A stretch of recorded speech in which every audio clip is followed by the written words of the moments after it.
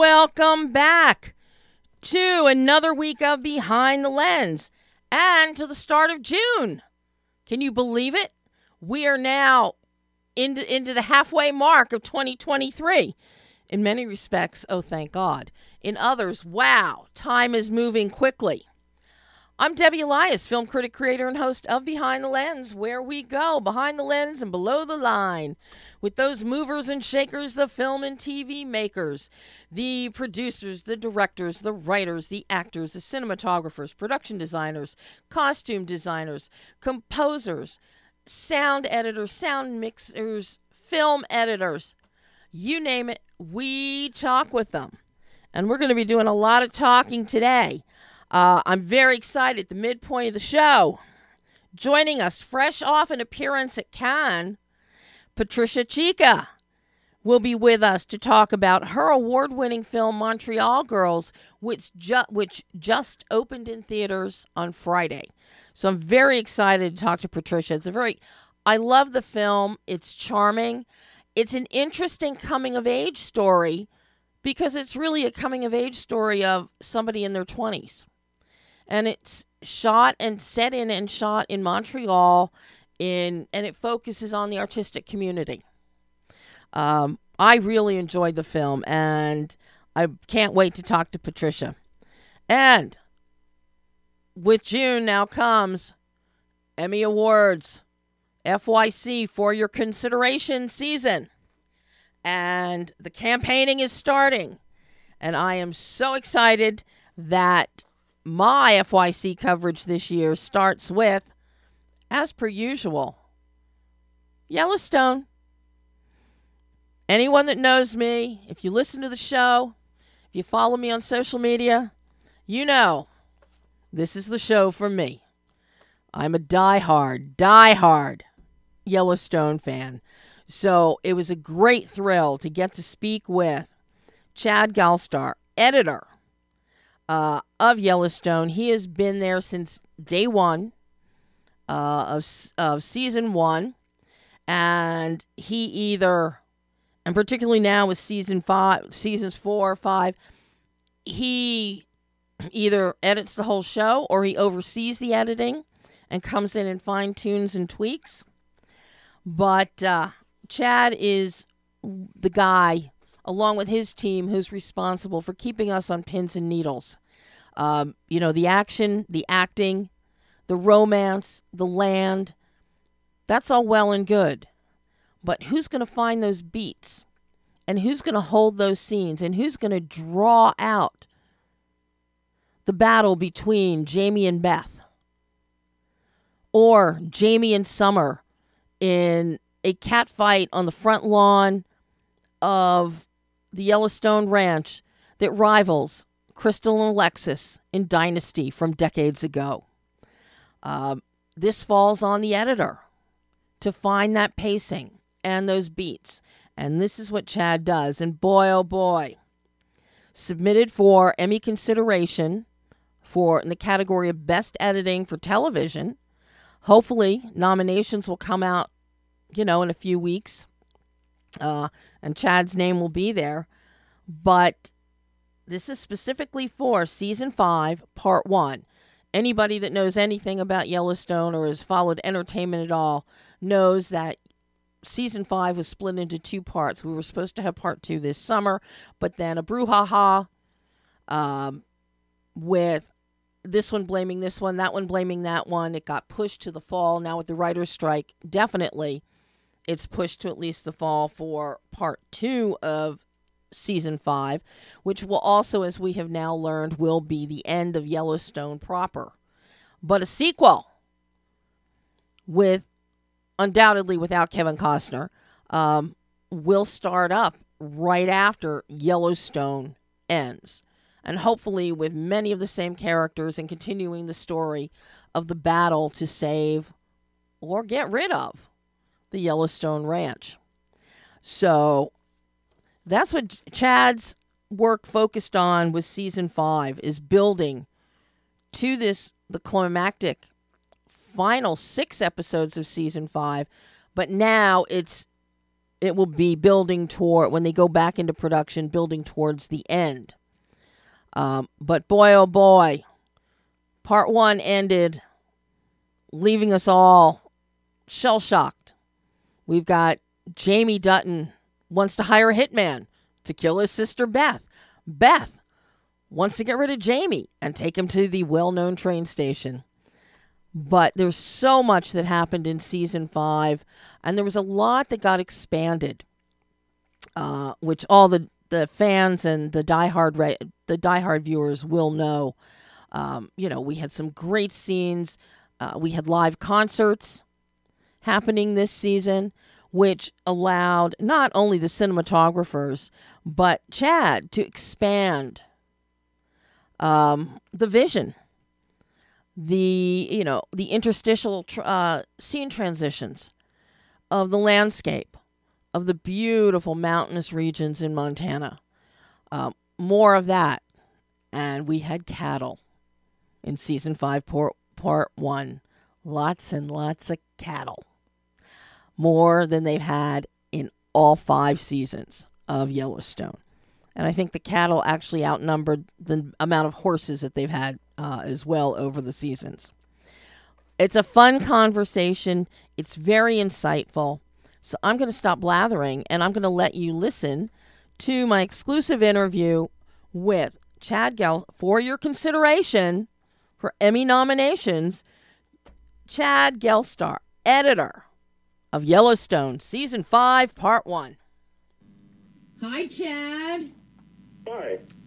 Well, I have to say, this is a real treat to get to speak with you.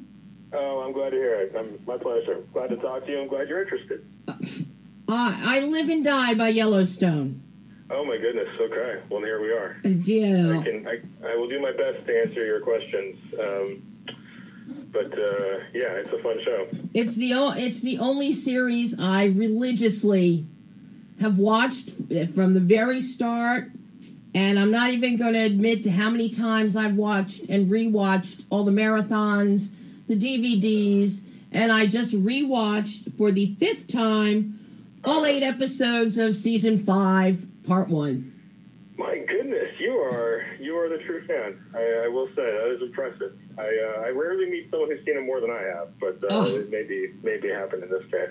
Well, they just ran it again. Every 3-day weekend they run the whole thing over again, I think. So I was hearing about people watching it this weekend. No matter how many times I watch, I always find some little nuance.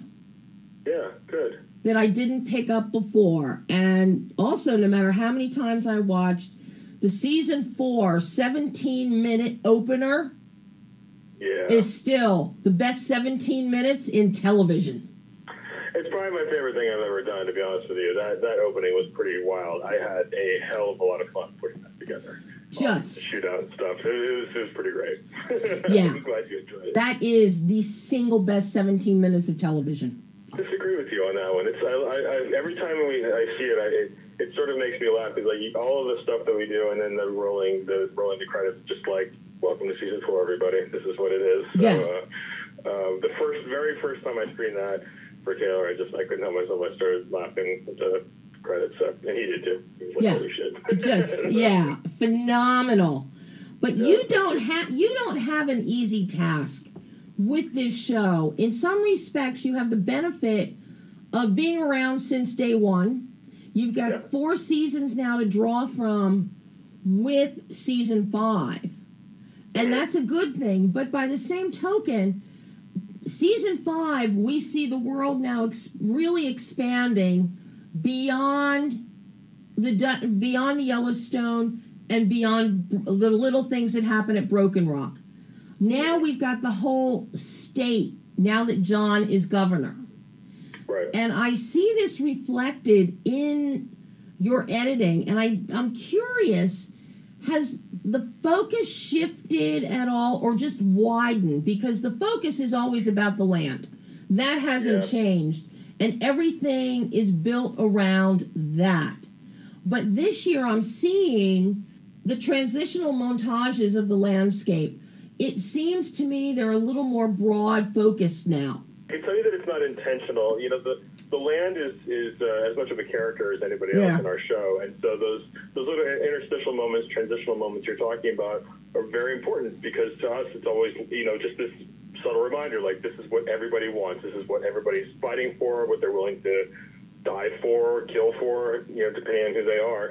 So, you know, they're all, it's there. So although there's certain, you know, John Dutton's role in Montana is expanded and become more all-encompassing.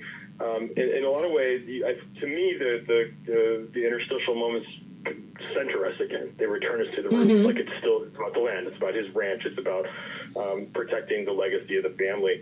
So it's also important, I mean, not just for our audience, just as far as the storytelling, we're always going back to what is at the center of it, which is a story about family, you know. And so even as he's governor now, his problems change, but his relationships with Beth, Jamie, and Casey, and Rip, who's a surrogate son, really, in a lot of ways, those are still the most important things. You know, it's what he cares about more than anything that's happening in government. It's all about his position in government is all about maintaining his family's legacy and the ranch. So it's thrilling to have a different vantage point from which to look at the story and the land and the people. But to me, the story remains the same, and what is at the heart of it, the core of it, has remained the same. It looks like we got some new interstitial images this year too, of the landscape, of the mountain ranges. Yeah, we did. There's a few things. You know, every year we go out and we acquire more footage, and some of it is scene specific. You know, I remember, gosh, with the which season was the tracking collars with the wolves? We went out and shot some stuff around that particular area. But we're always going back and making sure that we keep things fresh. And you know, I think very beginning of episode 5 this season, just when they're out on the at the top of one of the mountain ranges, and Beth is saying that, you know, I hate this. Yeah. But it's just this beautiful different perspective on the land. I don't think we had shot in that particular spot before. So, you know, we're just, and even in episode 1, we're at the Canadian border in that river, in a pretty exhilarating helicopter scene with Casey and a standoff with the Canadian Mounted Police. So, you know, the landscape is rich. There's within Montana, it's kind of like in California, there's a million different environments within that state. And so we are continuing to explore them and keep things fresh and keep showing people new things, just so that the show continues to grow. It's just amazing. And I'm glad you mentioned the Watch 'Em Ride Away episode, because that and going into Cigarettes, Whiskey, a Meadow, and You are just, I mean, you talk about exquisite. The pacing. Really spectacular. I mean, that spot, that meadow that you talk about in episode 6 is just this beautiful location. I want to say that we had, and I may be wrong about this, but sometimes we'll find a location or scout a location and not have a spot for it yet, and then something will come up that Taylor writes, and it's like, oh, okay, now we're going to use this location. It's going to be perfect. So, you know, there's just you always feel like you're discovering something that no one else has ever seen, or showing folks something that no one else has ever seen. And although it's not like the point of the show, it's a wonderful, beautiful byproduct of what we do on the show, is that we're sharing this environment with our audience. And it's just, it looks otherworldly and it's majestic, but it's in the United States. You know, it's just an incredible place. It's the state of Montana. It is spectacular. Tied in there with those 2 episodes of Watch 'Em Ride Away and Cigarettes, Whiskey, and Meadow, we have more cattle this year than I think we've had in any episode leading up, with with the cattle branding, moving the cattle. Yep. And you talk about widescreen. Yeah. It's just amazing with the way it's shot, but also the way you've cut it, so that you don't interrupt the flow of this experience. Right. Well, I mean, thank you. It's nice of you to point out. What's interesting about the way that the show has evolved is that we have gone away from special effects. It used to be in the early seasons we would have to, to get 2,000 cattle, we might have to shoot several hundred cattle and then replicate them digitally. Right. Now we just go get 2,000 cattle, and so it's wonderful byproduct of having, the show being successful and that have Paramount giving us the resources that we need to do that. But what you're seeing is what we have in front of the camera. It's real. It's actually happening. The folks that are doing that work are cowboys, people that Taylor knows or acquaintances of his. The people that are not principal cast, obviously. So you're actually seeing this work as it happens in the real world. And there's the authenticity, which is like the thing that's really most important to us, is evident. And even if folks can't quite put their finger on why, they can just sense it. They sense that they're seeing something real. And it feels, again, just spectacular and somewhat otherworldly, because this is, they're folks that make their whole lives this way and do this work. But we don't really, in the TV world, we haven't really seen it presented this honestly and accurately before. So, and I say that humbly, it's as enjoyable for me to watch as the footage comes in as hopefully it is for our audience when they see it. I've learned so much about cattle and horses and all of that in the years that I've been doing Yellowstone. So I know a lot more than the average person. I know maybe the first 2 pages of the encyclopedia that Taylor knows about it, but I know, it's continuing to learn, and it's fascinating to me. And so we try to make sure that we, within the context of the story, give as much of that to our audience as we can. I think people relish that part of our show. Oh, absolutely. Curious, Chad, because the pacing is so perfect, and you get into episodes like that where we have the surprise of all of a sudden, here are all the cattle. We had this in prior seasons with the fuck it and going up the mountain and the horses. Is it difficult for you when you're cutting, and I'm not talking cutting horses like Taylor likes to do, but I used to work for a lawyer who was president of the Cowboy Lawyers, and he was a cutting champion. Gotcha. Very different kind of thing. So, yeah. But I do know what you mean. So I got horse knowledge, too, just like you. I can tell. But I'm curious about finding the rhythm, finding the pace, where you want to make that cut. We're coming up a hill, we see space, we see the sun, we see mountaintops, and then all of a sudden, we will see 2,000 head of cattle, or at least 1,000 head of cattle till we get them all together. So how challenging is that for you? Because I would imagine as you have some of the beauteous shots, you want to sit on those because they're so languid, they're so gorgeous, but then you've also got to move that story. It's really difficult. I mean, the select reels for any number of those cattle sequences that you're just talking about might be several hours long, and that's just like the good stuff that could go on TV. And so putting those sequences together is just a continual process of taking away stuff that might be good. You take away, you have everything is good, and then you take away the good, so you're only leaving the great, and then you take away the great, so you're only leaving the outstanding, and then you take away the outstanding just to the shots that absolutely take your breath away. I mean, it's corny to say it that way, but really it's a process of removing shots until you're just left with the stuff that you cannot live without putting on TV. You know what I mean? Like, people have to see these shots. And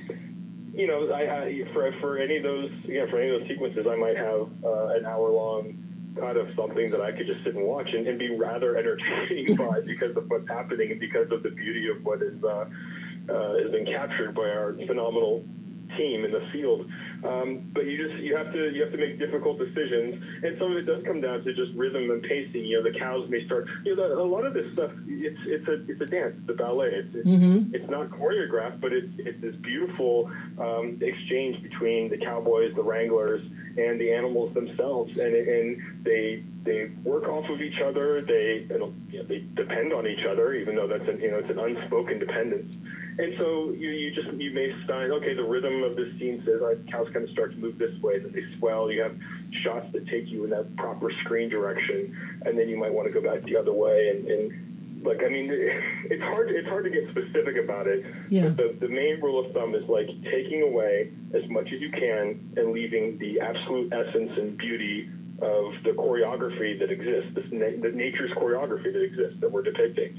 And then, I do it all without music first, for sure, and just like let the pictures tell the story, and then I'll find a song, either something I like or something that Taylor has said he specifically wants for a scene, and then that might change things a little bit. Usually not much, but a little bit, and you end up with something that that feels right.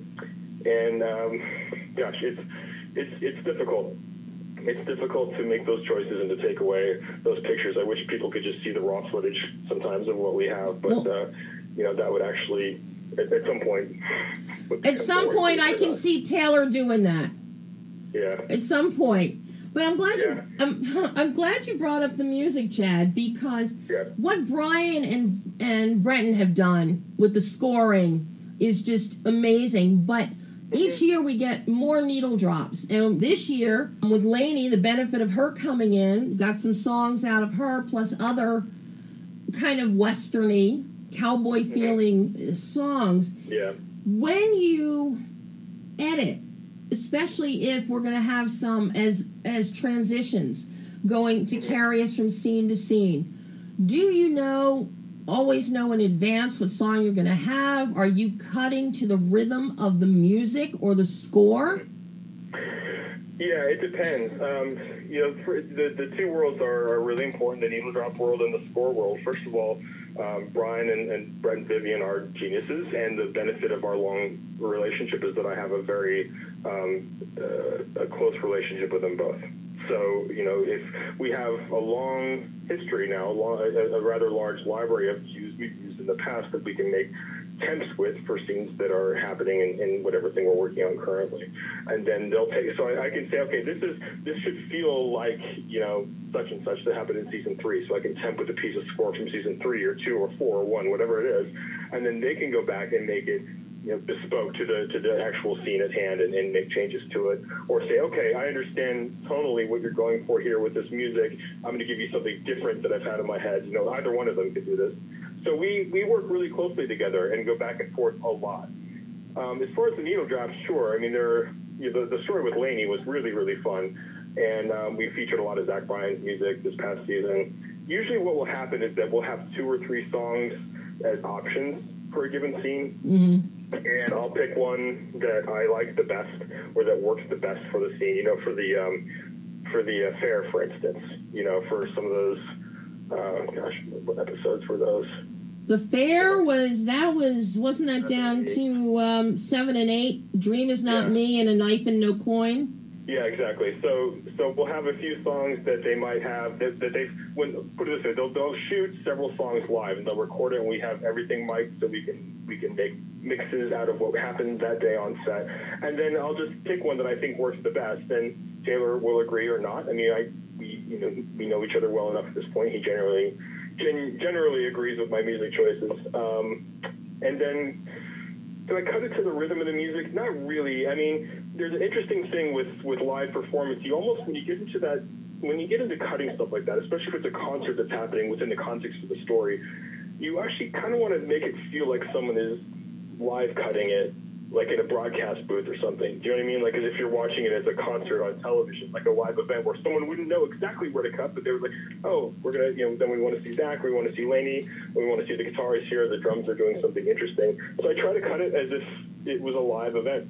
And that means sometimes you're not always on the beat. You're always just trying to find whatever was the most interesting. I have experience cutting live music events, so that stuff comes in really handy. And I just go into that mode a little bit. This season, you had a lot of opportunity for live event cutting because we've got performances at the Yellowstone Hoedown for the gubernatorial election win. We've got the fair. There's also another one, I think, tied in with the branding. Yeah. Yeah, so... This show finds a way to take advantage of my entire professional history and experience in the most wonderful ways. My background is early in my career. I did a lot of documentary television and film. I did a lot of reality TV and film. And, this show has opportunities to showcase the things that I've just learned that have now become instinctual. I don't realize that I'm using experience on one show or another, for instance, like it's not a conscious thing. It's just this show has a way of challenging those of us that put it together by drawing on just a lot of different aspects of the craft and the art. And so it is always entertaining. It is always interesting. It is always it always has opportunities to try things that I've never done before. You think about things like the Vision Quest sequences from season 4. Mm-hmm. there's an opportunity there to play around with how we depict experiences of memory, and trauma and psychological trauma. So we get a bit of everything in this show. This is not a 3-camera sitcom. It is a show that goes to a lot of different places visually, and in the soundscape, it asks for the audience to bear with us as we try and experiment with new things, and that's what keeps it exciting. As an artist, it's thrilling. Now, you mentioned something fun. This is not a 3-camera sitcom. How many cameras, such as for the opening of 100 Years is Nothing, the first episode of season 5, the inauguration scene, or not even the I Won scene before the inauguration? That is some beautiful. The cinematographers did an amazing job. But what I love is how long you were holding. Like the profile shot of John as he goes up there. You pick up the shot on the side with Jamie looking miserable as Jamie does. And then, of course, we go into the swearing-in ceremony a couple days later. And just the way you were holding those shots and letting them breathe. Just spectacular, Chad. Well, thank you. Again, I appreciate you noticing all of that. And it's designed in, thankfully those shots existed, but I think what was interesting about that inauguration, I just had this idea as I was, I spent a lot of time in the evening outside edits with the sound, and sound is something that is fun for me to experiment with. I have a background as an amateur musician, the first half of my life, so enough to where I have a conversational, or a pretty easy way to converse with our composers about music and all that. No, I'm not the professional that they are with it. But the idea with the inauguration was just to get as deep inside of John Dunn's head as we could. That all of the sound from what's happening just melts away, and he's just caught in these images and these pictures. Like there's a girl singing the national anthem. We don't hear her. Mm-hmm. We see all these reporters gather. We see everyone whose eyes are on him, and he's just lost so far in his head, like, what have I done? Like, what has happened to me? Like, this is what he's asked for, and it's the last thing that he wants. And there's this little, bell that starts to ring, the symbol of time passing, like the inevitable march forward of time. Like, you can't do anything now. You're stuck here. You have to live with it. And so that, again, it's another spot where we've just experimented with sound and we've used sound to tell our story in a way that hopefully was interesting to people. Holding on those shots for a long time, that's part of the language of what we do. Something that Taylor likes, something that I like, and you don't always have to cut away. Sometimes a person's face is telling a story in a way that is really interesting. Different show, but you look how we started the series 1883. Mm-hmm. The opening of that, episode 1, shot number 1, is 1 minute and 45 seconds on Elsa's face. We do not cut away, and it's almost 2 minutes long, and it holds your attention that entire time. So I think we're always looking for opportunities to let the characters' faces tell the story, to let the story just unfold in somewhat real time when we can, and not be afraid to hang there and just watch things happen, as long as they're interesting. I think one of the great examples of that, where we're seeing the faces, again, some great camera work with a lot of Dutching, so it really gives us a power play perspective, where you're jockeying between the Broken Rock press conference and Jamie wanting to impeach John. And that cutting was rapier, Chad. Rapier. Well, thank you. That was one of the few. Most of what you see in Yellowstone, even the way scenes progress, was scripted. That was not. That was something I just tried and that Taylor liked. So there was an opportunity there to play those two scenes against each other, and I'm very pleased with how that turned out. Jamie's character is this interesting guy. He's part of the family, but he's also a villain in a lot of ways. And so it's to me, he's a really fun character to experiment with and to play him against John or the what's happening over at Black Rock. And so that was one of those. Hey, let's try it and see if it worked, and it just kind of worked out. And we were all really happy with it.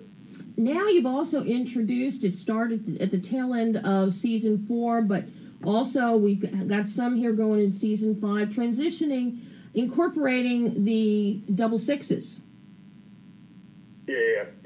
How is it? Because that's like, it's really setting it up for the Double Sixes series that's eventually going to come. Yeah. That place is pretty magical. I actually spent a lot of time out there.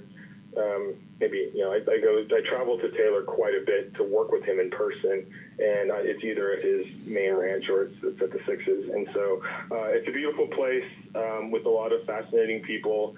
We do have a story to tell there. There are a lot of stories to be told there. Jimmy's character, Jimmy, and his now wife have made their way there. And so I don't know what happens in that story in the series because I'm not sure that that's been determined. If anyone knows, it's just Taylor at this point.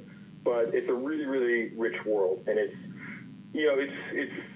a very different looking place. It's got a beauty that is more flat and barren.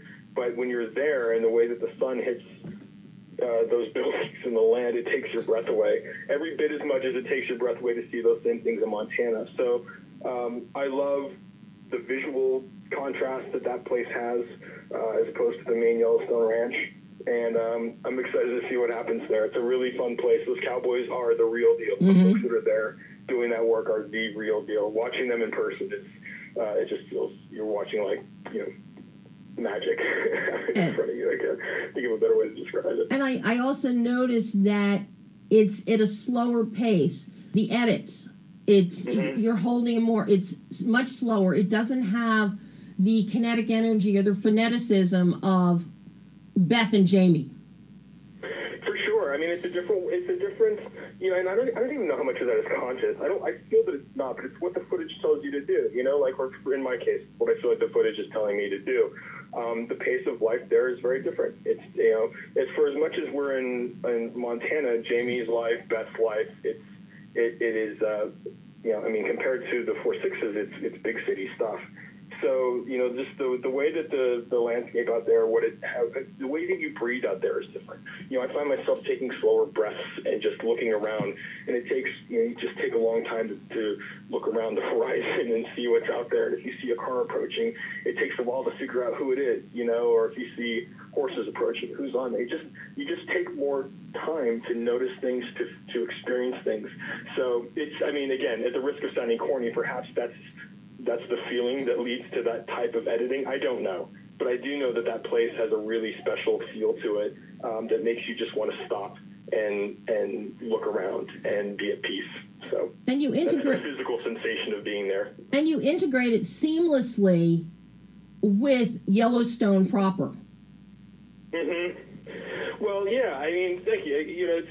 It's they're of the same world. The characters are the thing that unifies that, right? So we're always going back to our characters, these people who are familiar, and watching them occupy these new spaces is exciting. So, as much as we enjoy watching them around Montana, like anytime they're in a new environment, it just feels very fresh. It gives a different life to our characters. And so I think, that's what makes it feel comfortable as, for our audience experiencing some of these new places. And it allows us to kind of nudge the story in different directions. But it all is of the same world. It's of the same, the horses, like the relationship with the land. And so even though they're states and thousands of miles away, they're all very unified thematically. And I think that's what makes it feel that it all belongs together, even as we're halfway across the United States from our other ranch practically. How early do you get the footage for an episode to start cutting? If they start shooting on a Monday, I've got footage on Tuesday, so we have a pretty quick pipeline, and it's taken some years to get that. For some of the places that we shoot in are rather remote, so maybe it's 2 days to get the footage from when it's been shot, but it's very quick. And we shoot these episodes. Each episode is probably shot over 12 to 14 days. What we tend to do is what's called crossboarding. It's pretty normal. So we'll shoot episodes 1 and 2 at the same time, 3 and 4 at the same time, 5 and 6 at the same time. So you might get on any given day scenes from episode 2 and 1 or 3 and 4, whatever, and just start putting them together like that. And within a week or two of them wrapping production, we've got a cut of the episode, and we can watch it and start to work on it. So it can happen rather quickly. There's a shorthand that Taylor and I have from these years of working together where I'm pretty good at putting it together the way that he's going to like it, try to get it 90 to 95% there on the first viewing, and then we sit together and we hammer out the rest. And it's those in-person sessions to me that are just the most enjoyable. That's where we really make the show and sit there and get to be the first two people to watch it. So that never stops being a thrill. And there's a little bit more of Chad's interview, but I have our live guest on the line. So we're going to come back and finish up the last 7 minutes or so of Chad at the end of the show. Plus, his entire interview will be up on as a standalone on BehindTheLensOnline.net later this afternoon. So you're gonna get. I'm gonna hit you up on every possible way about Chad with an FYC for Yellowstone for Emmy consideration. Okay, but right now, this is a real treat. I am very, very thrilled. Very happy to welcome Patricia Chica to the show. Hi, Patricia. Oh, hello, Debbie Lynn. I am so excited to have you on the show to talk about Montreal Girls, your first feature. Exactly. I'm very happy to be here, too. And you're fresh off of Cannes. You were at Cannes Film Festival with the film. Yes, we had a market screening in Cannes. It was great. Did you ever, in your wildest dreams, think that you would have a film screening at Cannes? When we work in the industry, we always know that eventually our films will go through Cannes. It's one of the biggest film markets, if not the biggest. Mm-hmm. So it was important for us to be there to trigger international sales and distribution for the film. Well, I have to tell you, I have seen the film, and of course now it also opened theatrically on Friday. Everybody will be able to see the film on digital on demand at the end of the month on June 27th, and I highly encourage them to do it. I have to tell you, Patricia, this is one of the most refreshing coming-of-age films, because this really is a coming-of-age film for those who are 20-something, maybe even a little older, eye-opening for parents, even letting them have their own coming-of-age and understanding of their children. I really thoroughly enjoyed this perspective that you brought to us. Oh, thank you so much. You know, this film is inspired by my own journey navigating the subcultures of Montreal and coming from an immigrant family that is very strict and conservative. So it's very authentic. It's very personal to me, and I'm glad to hear that you resonated with the story. I think anybody from any age and generation can relate to these characters, because at the end of the day, the journey that Remy is going through, it's a personal realization journey of discovering who he is and following his heart. Mm-hmm. Absolutely. And I mean, I love the story is very simple. We have Rami. He's, he wants to be a poet. His father wants him to be a doctor. He moves to Montreal. He's been accepted into a prestigious college, but the people that he meets, thanks to his wonderful cousin, Tamer, who is a kick in the ass. He's just lights up the screen here, I got to tell you. Yes. But he opens him up to, coming from the Middle East in this, very cloistered, protected world.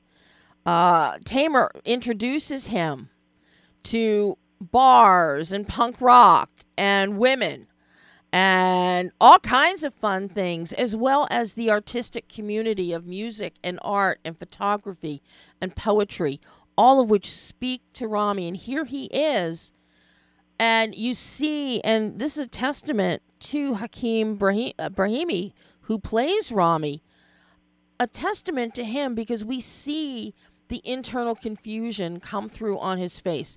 Do I listen to my dad? Do I do what I want to do? Do I follow my heart? Do I do what my dying mother had said to me? You feel that confusion and you see it. as to he's got to now man up, so to speak, and figure out what is he going to do with his life. Absolutely. And you know what's interesting is that Hakeem Brahimi, he's not a trained actor. He's studying to become an architect right now, and I found him on Instagram. Oh, my gosh. Because I couldn't find exactly my Rami within the acting community. So I trained him for a full year to get him ready to play this leading role in a feature film. And there is a documentary on my Vimeo channel that you can watch where you see the whole training he went through with chi energy and mindset psychology and meditation and different techniques just so he can embody this character and become one with him. But it's a very authentic casting, too, because Rami is Hakeem and Hakeem is Rami. Mm-hmm. There's a lot of him in the character. What I love about watching Rami, and it's something I think that it made me think about when I first, came out to California, and I was in my very early 20s, and he had this, as he goes into this club with the punk bands playing, and he gets this wide-eyed, the childlike wonder of, oh my God, your eyes get big as saucers. It's like, wow, is this what I've been missing? And then when he sees all the girls, because he wasn't used to seeing girls, apparently, and his eyes just kept getting bigger, and he'd get a smile on his face. And I think everybody at some point in their lives can relate to that experience of the world opening up. And it's like you're a kid in a candy store at that point. I want to do it all. I want to see it all. I want to experience it all. And then you have to learn there's a price for that. And he just conveys that so perfectly. Perfectly. Yes. I mean, the reactions we captured during the filming, for example, when he sees the two girls kissing, it was the first time in his life that he saw two girls kissing, and it was on set. So his reaction of astonishment and to be marveled by all these characters, this bohemian, artistic, wild, and open-minded, free-spirited girls, it was a true reaction. It was almost like filming a documentary with this young actor. So that's why I believe people feel the emotions. When he cries, he was thinking of his dead grandmother who had just passed away before the shoot. So a lot of the scenes resonated strongly with him, and it transpires on screen. It really does. But then you also surround him with incredible talents. Jasmina Parent as Desiree, she is spectacular. And the minute that I saw Hakeem and Jasmina on screen together, they have such a connection. I really want, it's like, oh, please, please, please, go. Tell me you want to go out with Desiree. Tell me you want to go out with Desiree. Because they just complement each other so well. Versus Sana Assad as Yaz, very exotic, very mysterious. And even though you've got Rami just lusting for Yaz, it wasn't quite the connection, the true emotional connection that you saw immediately between Rami and Desiree. So it was a really interesting dynamic watching them. And I can't believe that that your casting was such that you have this great triumvirate. And then you throw in, Jade Husani, who plays Cousin Tamer, he's a kick in the ass. He is, he's the one that really is a catalyst for so much, but also a great sounding board for Rami. And you just did a great job. Absolutely. Jade Hasune really understood the dynamic of being a punk rocker with a heart. to being harsh, but being kind and protective. So playing that very contrasted dynamic with his younger cousin, he really shines in the film. We get a lot of feedback from audience members that Jade really was a stellar performance, and she's a supporting actor. So I'm very proud of the cast. It was highly, highly curated, and a lot of attention was put into being authentic from the culture, from the region, the accents of each character, their personalities. It was very important for me to have that cultural diversity and representation on camera. So I believe those connections were fostered also with the rehearsals we did, and connecting actors with energy and with just building up the bubble of connection was something that we worked very hard on. Well, and the authenticity of the diversity here, you've got cultural diversity, language diversity, gender diversity. I mean, you got everything in here, and everything is so fluid, but so authentic. And you've got French being spoken, English being spoken, Arabic being spoken. And what's so beautiful about this film, and I think it's the hallmark of and a testament to you as a writer and a director and what you have achieved, is that you don't even need to read the subtitles, because your actors are so compelling in their performances. You don't need to read the subtitles to get the gist of what they're saying, just based on body language and vocal inflection and cadence. And that's a beautiful comment. Thank you. That's something that I always look at. When I can understand and feel what is unfolding, and I don't have to look at subtitles, it applies to foreign films. It applies to a film like this. That, to me, is the hallmark of a good filmmaker who knows what they're doing, in your case, in what she's doing. And that's done through your impeccable casting, your solid script, and and I think all the rehearsals that you did, it really pays off. And the fact you wanted to stay true to everything, to the cultures, to the dynamics, to the community. And it's so refreshing. That's one of the biggest refreshing elements in this film. Just so well done. Oh, thank you. Thank you so much, Debbie, because it means a lot that people receive the film as intended, and that immigrant people from the diversities and the communities can also recognize themselves on screen. It's very important to me as a filmmaker to bring that to cinema. Well, you've definitely achieved that here. Now, you mentioned rehearsals. Now, Hakeem, you spent a year working with him before filming. Now, how much rehearsal time, how long was the casting process for everyone else? And then how much rehearsal did they have to work with each other? Because the dynamics are very interesting. You get Phoenix and Sophia, for example. Totally different than what we see with Rami, Desiree, and Yaz. And everybody's different. Tamer is he's in a league of his own, so he doesn't even come into play here. And then we've got, the uncle and the father. So we see all of this. So I'm curious, how much rehearsal time, how long did it take you to find and curate this cast?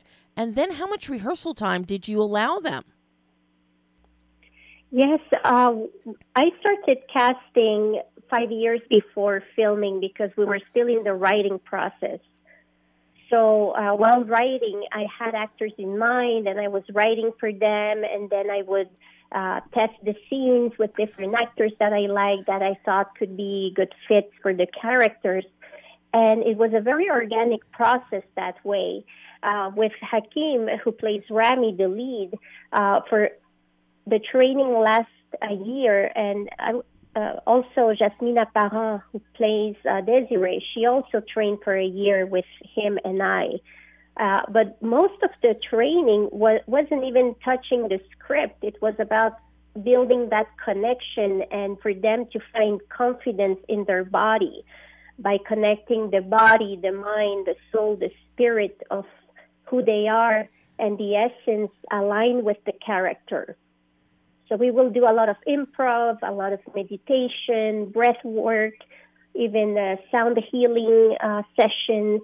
We will go into nature and then hug trees. We will discuss about timelines and past lives and the backstory, the future, their ambitions, and really strip down and break down every aspect of the character's energy and essence. So when we started the rehearsals 2 weeks prior to filming, it was already embodied. It was already owned within their DNA, their nervous system, and that's why people observe that strong connection. And the other more veteran actors, for example, Manuel Tadros and CHAD Galster, who plays the uncle and the father, they came in for 1 or 2 sessions maximum, just to read, just to, place the scene. So it wasn't too much with the other actors, but mostly with Hakeem to help him become an actor, help him gain the confidence that he didn't have in the beginning of the process of just being present with his body on camera. Mm-hmm. Well, and that we see a lot of this, and what you're saying with connecting with nature and getting down to the essence and connecting with yourself, and to connect with yourself, you connect with nature. We see that comes through in the character Desiree in particular, and when she speaks and tries to impart wisdom on Rami, but also, especially when we get into that third act, in that first act transition, when Desiree and Rami start hanging out a little bit, we see nature. But by the time we get to the third act, Rami is enveloped in nature, walking in the woods, in the warmth of the sun. You can see that he is almost at one and at peace with nature and the very essence of who he is. And this is where your cinematographer, Alexandra, just amazing visuals. Absolutely stunning. It is very, very stunning. We work with the chakra system to color correct the film and compose the score. Every chief of department and every cast member received a color palette of their energy centers. And we really followed that as a template, as a blueprint to everybody work from the same frequency to convey the same emotion as a group, as collaborators. So that was very important to me. And the scene in the forest where you see Rami walk and in connection with nature while he reads the poem his mother wrote to him, that's actually Hakeem and I, we went to the forest one afternoon and we filmed that. And it wasn't supposed to be in the movie. We were just testing, doing some chi energy in the forest, and those images finally made it to the final cut. So it was all improvisation. And they're beautiful. They're beautiful, and they speak volumes. That's one of the really amazing things with so much of this film, especially that third act, your focus on nature, and we don't need words. The images speak volumes as to where Rami now is in his journey of self-discovery. And it's just exquisite. And then you punctuate that with the score. The score itself is beautiful. It's a very subtle undercurrent. Some of the instrumentation is exquisitely done with just simple, soft piano or some very soft strings. And that is a great contrast to the punk sound of Tamer's band and the loud screaming that comes with punk. And it just, the score really embraces and embodies that connectivity and that essence of finding oneself. Whereas the punk sound really is like the journey of going through heaven and hell to find yourself and find your path. It all is just comes together so beautifully, Patricia. Oh, thank you so much. I love your analysis of the film. It's so accurate and very heartfelt. So thank you for taking the time to notice all of those details. You know, let's start with your cinematographer and working with Alexandre. What were your considerations visually when you were shooting? Because you're very judicious in your use of extreme close-ups. You primarily stay with a mid-2 shot for the bulk of the film. And as I said, very judicious in your extreme close-ups. You do get some beautifully framed images, such as the one between Yaz and Rami outside with the brick wall behind them, outside the club, brick wall behind them, that becomes one of the still photographs in Desiree's exhibit. Just what were you looking for from a visual standpoint in terms of your visual grammar? For me, for sure, faces. And I always told my cinematographer, Alexandre, that the eyes of the actors are the windows to the soul, and the story could be told just by looking into their eyes. So that was an element that was very important for me, and we lit the eyes. We color corrected every single pair of eyes on that movie. So it was very important to have that little spark of light in the iris, that we could see through their soul. And the composition was always something that I worked in my mind before the filming. So I came with storyboards and sample images that I pulled out from the internet, or images I took with my phone, and I printed them of exactly the framing I wanted. But at the same time, Alexandre, he's so talented, and he had also a great keen eye for framing and texture. And the common thread of everything visual was always see it through the eyes of Rami. He's a new immigrant who just arrived in Montreal in a very different city. So we have to film Montreal through his eyes, his perspective and point of view of being marveled, being curious, being surprised, astonished. The curiosity of his point of view was something that was the guiding force throughout the whole camera positioning and the angles and the lenses we used. I mean, what did you shoot this on, if I may ask?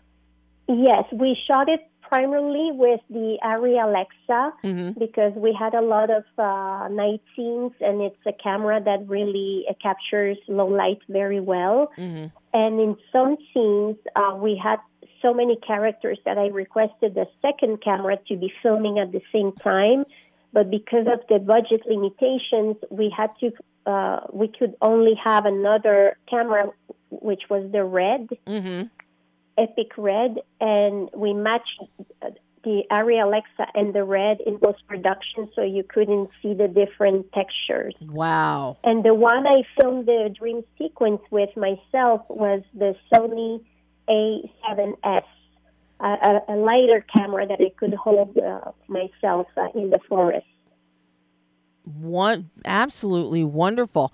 I'm surprised you didn't, I was thinking the Sony Venice 2. But which is absolutely fabulous with low light, but that is a heavier camera.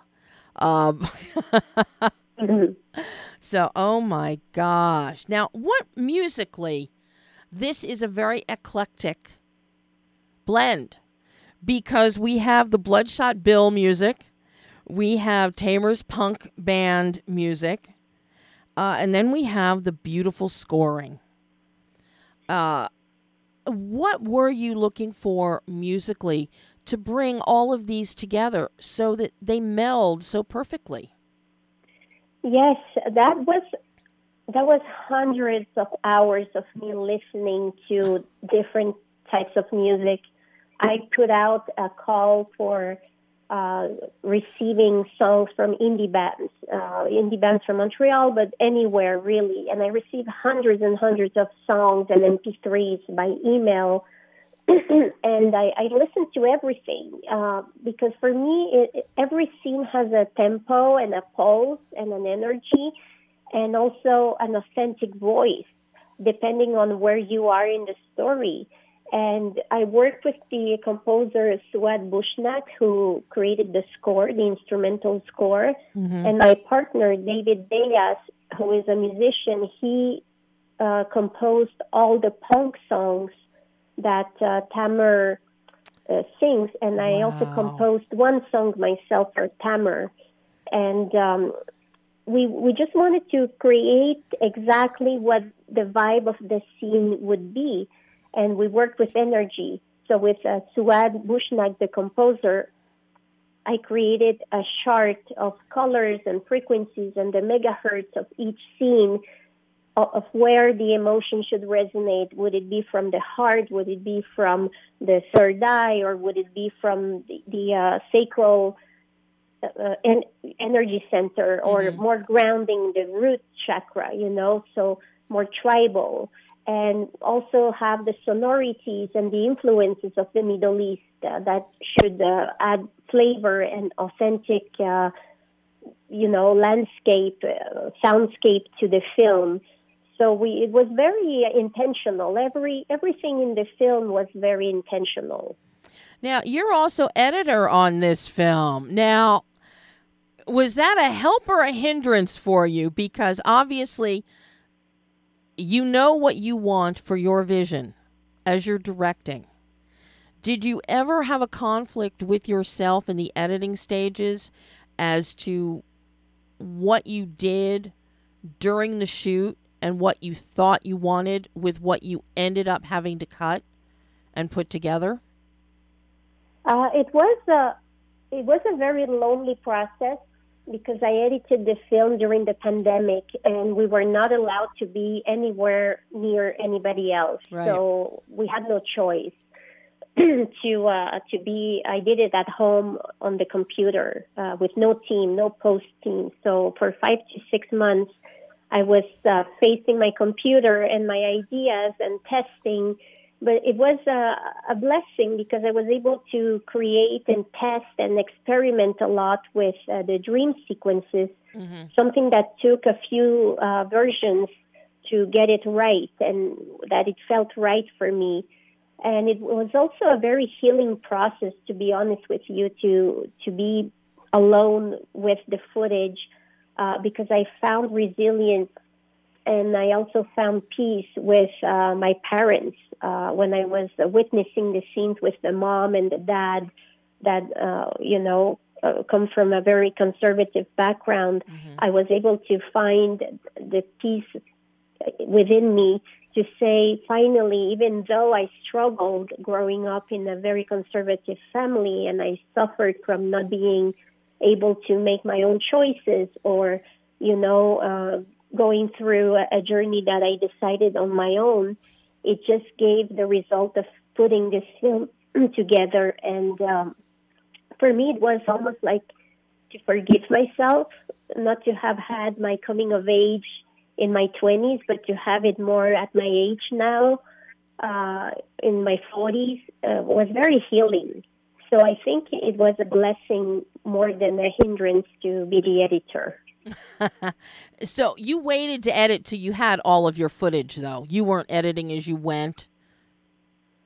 I didn't have all the footage, and when I had a rough cut that was pretty polished, I knew that I was missing some inserts and some nature shots, and and things like that I added in the edit that were not in the script. So we went back to do an extra bit of filming after, just to complete everything. Mm-hmm. Now, this is your first feature directorial, writing, directing, editing. You've done shorts in the past. What was the learning curve like for you, if there was one, going from shorts to a feature? Oh, it was incredibly huge. Just working with a larger team that was very unionized, that I had to respect schedules. The money wasn't coming necessarily out of my pockets where I could make the final decisions on set. I had to answer to producers and financiers, and, so a lot of limitations that really made me think outside of the box on how to find solutions, because the unions, the associations, the guilds, they do not allow certain things that we could do more on a short film, for example, when you're shooting in your own backyard. Yep. So it was that was the biggest learning curve for me. So now that you've gone through this and the film is now coming out, so everybody gets to see it, what did you learn about yourself as a filmmaker that you can now take forward into future projects, future feature films, I hope? Yes, I learned that working with professional actors is much easier. That's something I want to really explore in my next features, is to have like really veteran, seasoned, experienced actors.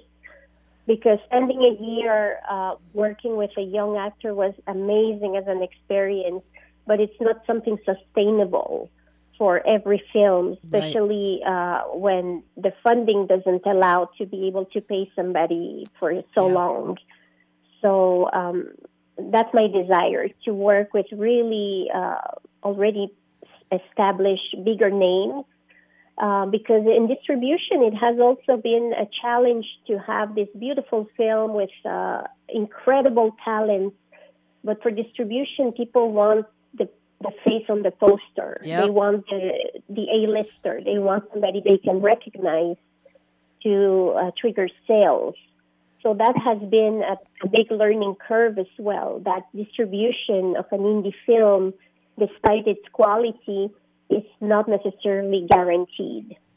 Well, I have to say, Level 33 picked up distribution for you here in North America, and you got a good distributor with them, let me tell you. Oh, they are amazing. Andreas and his team at Level 33 have been phenomenal. They believed in this film since the beginning, and they have been very supportive and bringing it to the world, to the U.S. Theatrical. It's a miracle, and I'm so grateful to them. And our publicist, Kim Dixon, as well, who has been reaching out and getting us. We got a great review on the LA Times a few days ago. So I'm very, very grateful with everything. Well, I can tell you from personal experience and knowledge, Andreas and his team. Andreas is very particular about the films that he takes to distribute. And he picked another good one with you, hands down. So you're in very good hands with him.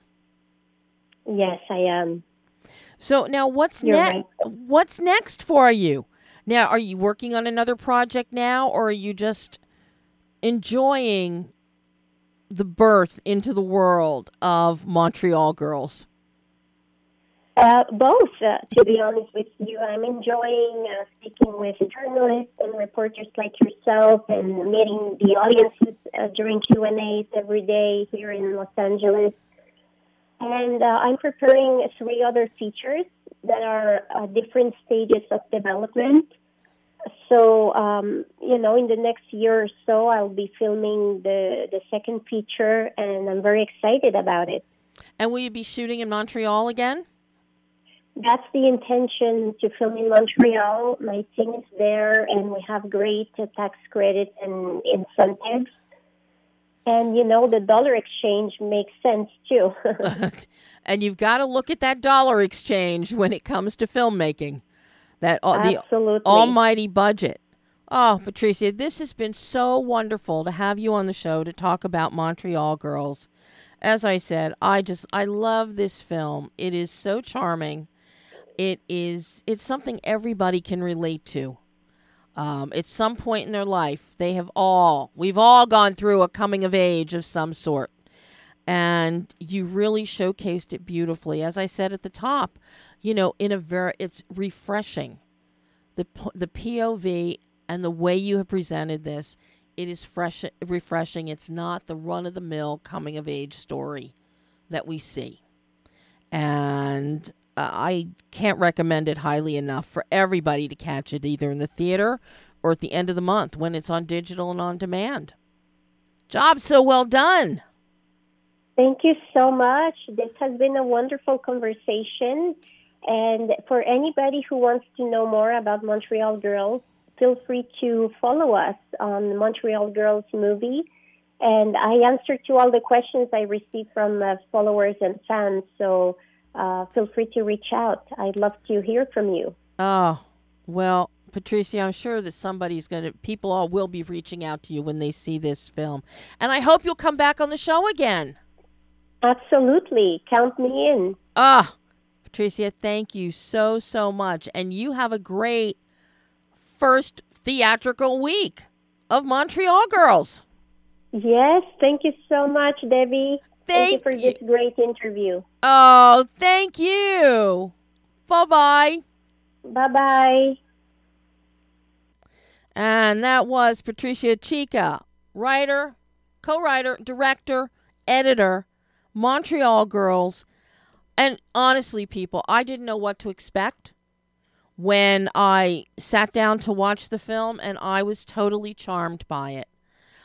It is, and I don't want to overuse the word, but it is a refreshing coming-of-age story of cultural differences, commonalities, just so well done. And I can't wait to see what Patricia, after seeing this as her feature directorial debut, I cannot wait to see what she brings us in the future. So, all right, Pam, should we hear the rest of Chad?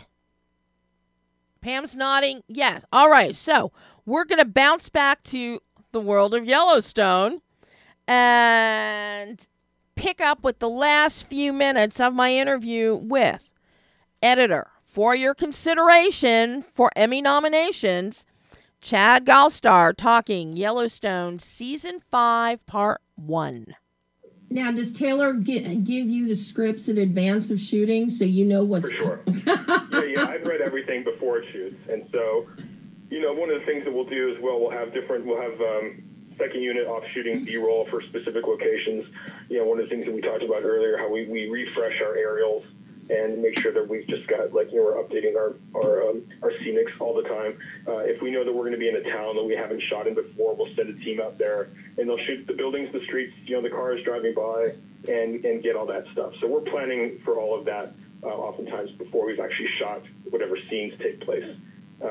Jamie's house, where Jamie lives, was a different location for us this season, so we had that's advanced work there. That utterly shocked me. To see that's where Jamie now lives. Jamie with his delusions of grandeur. And that's where he lives, in a neighborhood 2-story house. Just the neighborhood sold his ranch. I mean, he was, it's just his, and I'm speaking for myself now because I've never actually talked to Taylor about this, but he still wanted to belong in the ranch in with his family.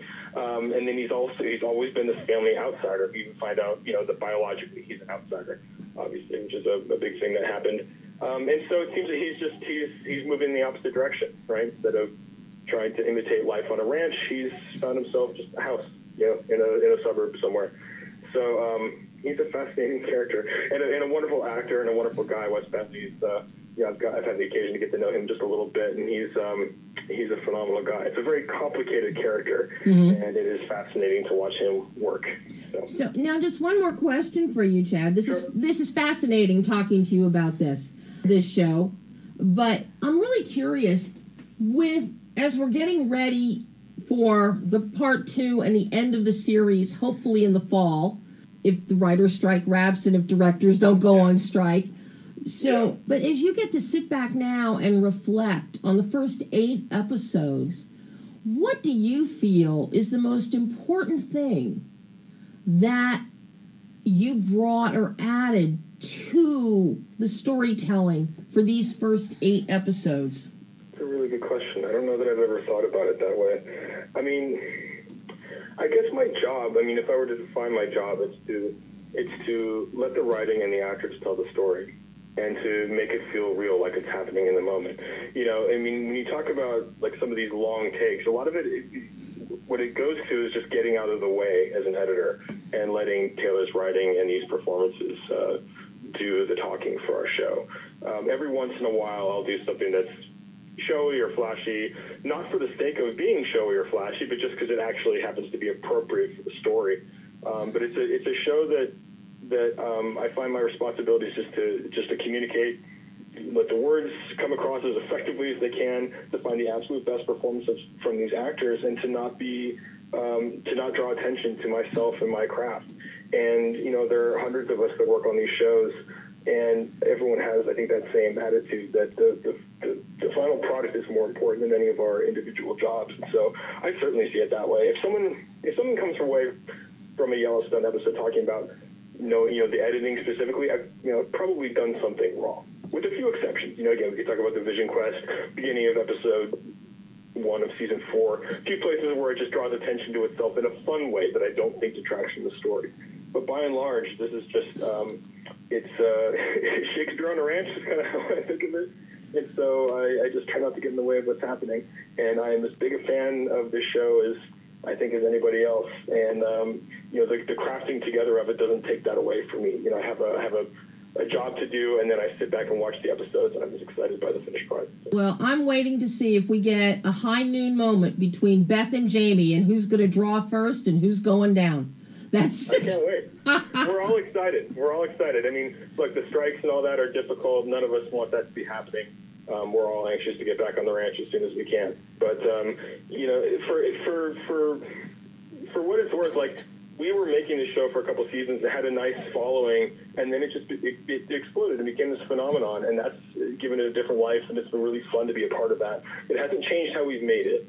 It's still the same show to us. And I'm just, if you're in the business of entertainment, there's nothing more gratifying than people wanting to talk about the show, people watching the show. It's really thrilling. So I'm grateful for everyone that's come along, and I'm hoping to stick with us for another few months until we can get part 2 out there. Then, stick with whatever comes after, since it's already been... more coming. Since, we're going to have another show now that supposedly is going to pick up after this one. So there will be another show. So I'm excited about that as well.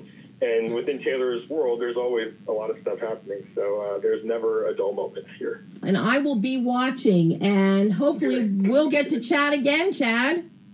Anytime. I'd love to. I enjoyed talking to you. Thanks for having me. Thanks so much, Chad. You take care. Bye-bye. And that was Chad Galster, editor, Yellowstone. So, Emmy nominations will be coming up when you're voting. Remember, for your consideration, editing for Yellowstone. And of course, in my world, everything for Yellowstone. Yellowstone definitely deserves more Emmy acknowledgement than it's gotten in the past season. So hopefully we'll see something great happen in the coming weeks. So that is all the time we have today. Yes, we went way over today, of course. Next week, we've got another wonderful guest for you. And I got news for you. I'll tease you right now. At the end of June, we're having a very elemental guest joining us live. One of the actors of one of the principal characters in Pixar's upcoming Elemental. So, stay tuned for that. So, as I said, that's all the time we have today. But we'll be back next week. In the meantime, I'm Debbie Elias. This is Behind the Lens.